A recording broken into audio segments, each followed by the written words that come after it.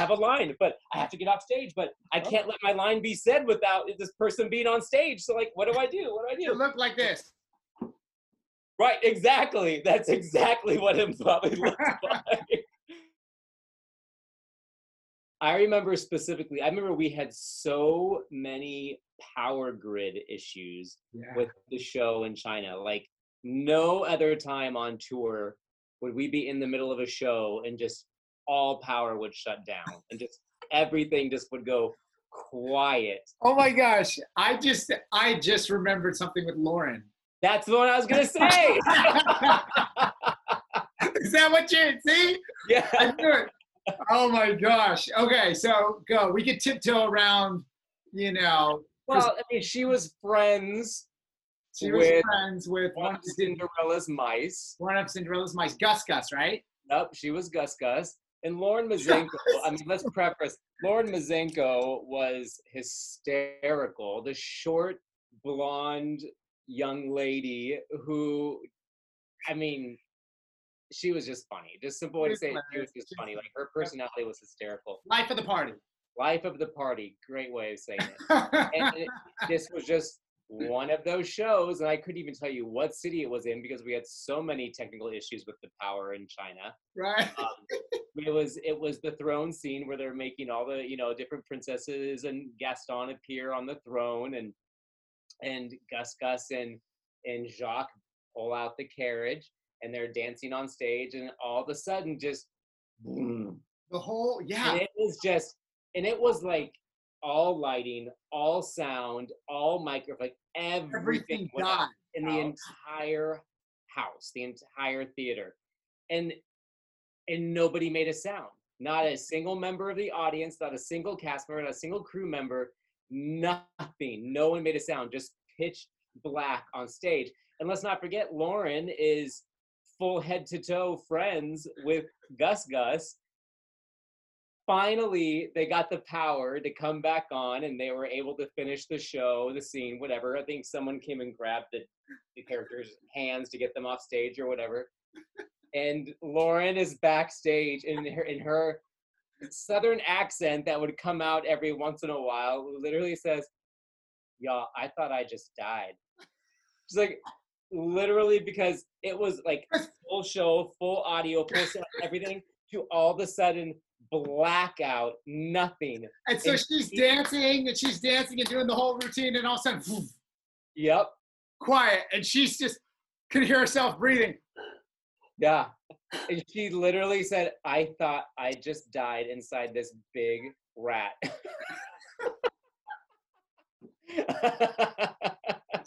I thought I just died. Oh my gosh, that was so funny. Oh my, so okay, I so remember that. As soon as you said power grid issues, that's the first story. And like when Lauren is explaining it, it's even more funny, right? Yeah. When she's saying this to us. But I remember we were in Egypt. I'm pretty sure it was Egypt, and we had notes before the show. And there was a bathroom in like kind of like the crew kind of like area where we would have notes. In like there's a room, there's a little hallway with a bathroom here.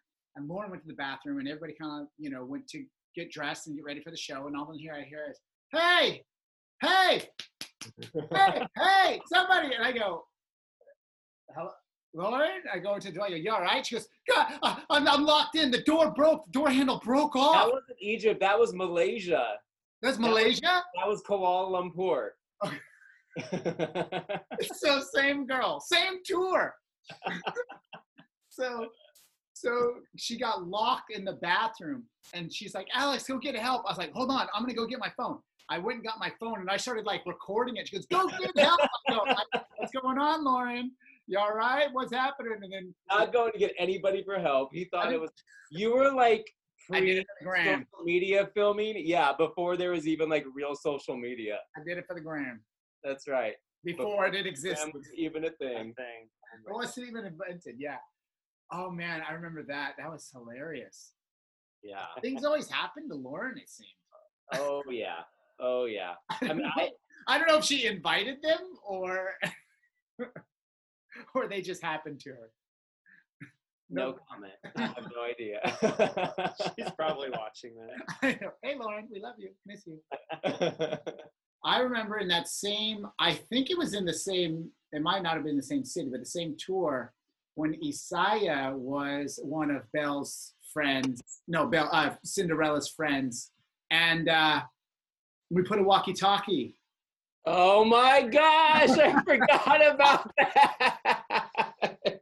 So Nick, Yes. so in this track that Isaiah had to do, she was friends with Cinderella, and she had a big headpiece, and we got with wardrobe, and so when she had to do a quick change. Well, Alex, well, first of all, too, you had brought these walkie-talkies from home, and you had been messing around with them backstage like for weeks leading up to this. So, I mean, walkie-talkies. yeah. Because, you know, I thought crew all had, you know, walkies, and I was like, why don't we get some? Like, it would be. They're like, you're cast, you're the crew, you're the dancers, you're the, you know, and I'm like, so what? I want crew, I want to walk. I want to be like, Norm, what's going on over there? Stage left. Everything good? Everything good? Just checking. Over. You know, like, why not? I want a walkie. So I got walkies.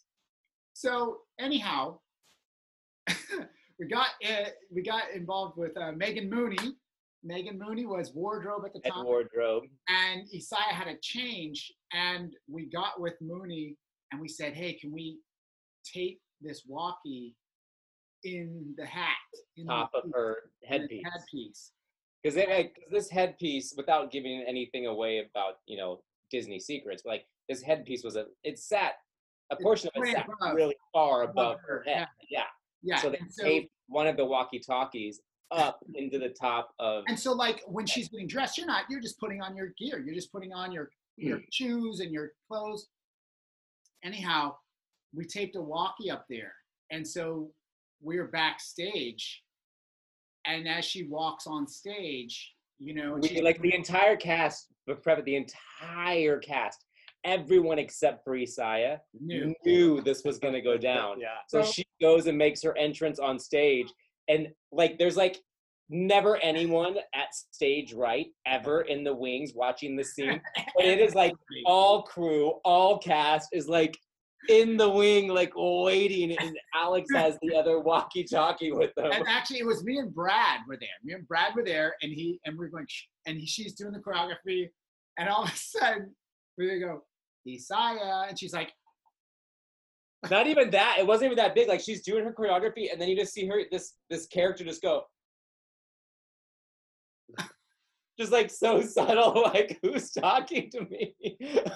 And so. In the middle of the scene. On stage, and then we just started talking, and then we were laughing so hard, and we're like, okay, Simon says, you know, move your right arm. And no, don't forget that. Don't forget that you guys started playing up like, hey, Isaiah, this is God talking to you.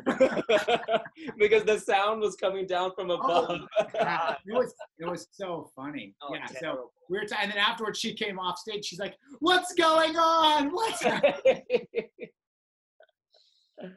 Oh my gosh, that was so funny. Oh Lord.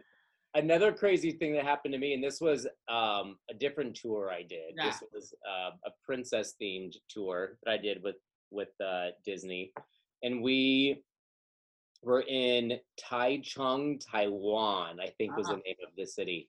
And it was it opening day? I think it might have been opening day. Anyway, so they had like the stage, the typical stage, and then normally you have like the orchestra pit, you know, that's where the orchestra normally sits, but they wanted to use all that space, and we don't have a live orchestra because this show is like your stereotypical Disney theme park show where pretty much everyone's lip syncing, but it's 90 minutes drawn out, right? So they had raised this part, the orchestra pit, so they could like flatten the entire stage all the way out. So a lot of our choreography and stuff happened on this raised stage, which is obviously just on like hydraulics or whatever, right? Right. So it's not as solid as the rest of the stage. So we're out there doing our opening scene, and without giving too much away, I was portraying a character in the Snow White story, and there was 7 of us, Um, One was always tired. yeah, One was always very mad. mad. Yeah, I was very good friends with the very angry one. So, anyways, I was out. It was full scene, like all of these characters. You had the princess, everything. All of a sudden, we just feel the stage start moving, and then it starts getting more violent, and then you hear screaming from the house, and like again, I'm in a full head to toe costume. I can't see anything like beyond me, so all I know is that like I hear massive people screaming, and then it literally sounds like a giant has taken the theater and shaking it at the same time that it's like in the ocean, because it was like this weird wave and shaking. And then the fact that we are on that platform like enhanced it even more. Yeah, it was a full-on 6.5 earthquake in Taiwan, Oh. right? Like 15 minutes into the show, right? And so Wow.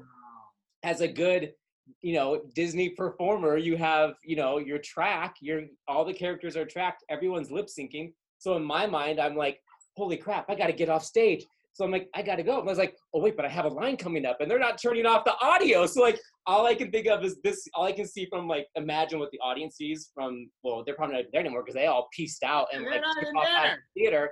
But like, I can imagine what anyone watching is like, this character was like, stop, go, turn around. No, I gotta go back. No, I like, because in my mind, I'm like, I have a line, but I have to get off stage, but I can't let my line be said without this person being on stage. So like, what do I do? What do I It do? looked like this.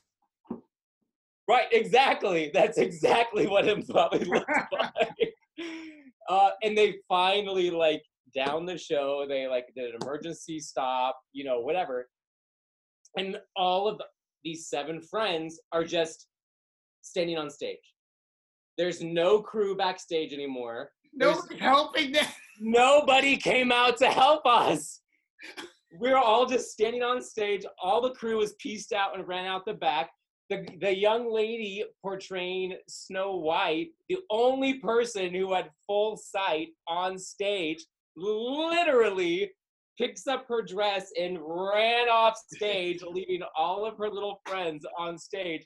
And we're just like, Guess we what? can't see. We don't know if we're supposed to move. We don't know if things are falling, like whatever. So Guess finally, what? the You earthquake guys stops. aren't that good of friends. Is basically. No, apparently not. Apparently not. And we still give that performer a hard time for not helping any of the characters off stage. Yeah, earthquake. You know what? So yeah, so we finally get off stage after this massive earthquake ends, and we start to get undressed from our costumes. And like then we find out more information that like this young lady like pieced off stage. None of the crew people could communicate with each other because one crew guy, his girlfriend was also in the crew, and like he was on his walkie yelling at her to get out of the theater. And so like because he was like totally like monopolizing the walkie talkie. That's why cats have walkies. Nobody else could communicate, so like nobody remembered to come on stage and like escort the performers that couldn't see off stage, like nothing. The entire show was down for like 45 minutes while they had to inspect the entire rigging system to make sure everything was like safe and secure. Yeah, for sure. And then finally, after like 45 minutes or whatever, the show must go on. So we went back, and I remember, I mean, thankfully, I'll preface that nothing ever happened with this particular incident, but just like the way it was, the possibilities of it happening was brought up to us. So as you know, I got lucky and I got to work on the 2nd and 3rd Pirates of the Caribbean movies. Right. Got to live in the Bahamas for 6 weeks while we filmed these films. So we were shooting a scene on the EITC, the massive EITC British like sailors ship, right? Well, of course they didn't build this full ship for the movie because that would be ridiculously expensive. So they literally built this little section, and it was on a barge that was maybe, I don't know, it didn't feel that big. Like the bottom of the ship was a flat barge that was maybe like 50 feet by 50 feet. And then they built all these scaffolds up. And then like the poop deck where the wheel of the ship was, and like one little portion below us. Like this is the poop deck, like one little portion below it. And then they had this one side of it built with a bunch of cannons sticking out. So like this whole side over here was completely open, so you could see everything. It was like just that one side, and everything else would be added in with CGI. Right. So this thing, you look at it and you're like, this seems a little oddly built. It's very like tall and cylindrical, you know, and like a lot of weight is at the top of this thing, and it's out in the ocean because we filmed on location in the Caribbean and the Bahamas. So like they have some of the big stars up there. They've got like a bunch of the extras, you know, we're all in British regalia, whatever. And we all get boated out to this thing sitting in the middle of the Caribbean, the Bahamas, I don't know what, in the middle of the Bahamas, off the coast of Grand Bahama. And it's a little rocky, it's a little wavy out there. And we all get off and we get on the barge and we start walking up the stairs to a little holding area toward the top. And we're just waiting to like shoot the scene. And one of like the security, like safety guys, like second director or whatever, like you think like a big company that's making like a big multi-million-dollar production. Hundreds of millions of dollars invested in this product. Right. Like they think of everything, you know, like safety-wise or whatnot. No. So before we go out onto like the upper deck to the set pieces to film the scene, they get all of us together and like the AD or whoever goes, literally verbatim says, yeah, so we don't really know how this thing's going to handle out here in the open water. So if it happens to tip over, just jump and try to clear it. And we think he's joking. Like all of us are just sitting there like, jump and try to clear it. Like this multi-ton piece, like set piece.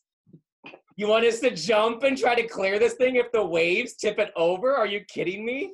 So then we're supposed to go out and film the scene, and all that's in the back of my mind is, where's my emergency exits?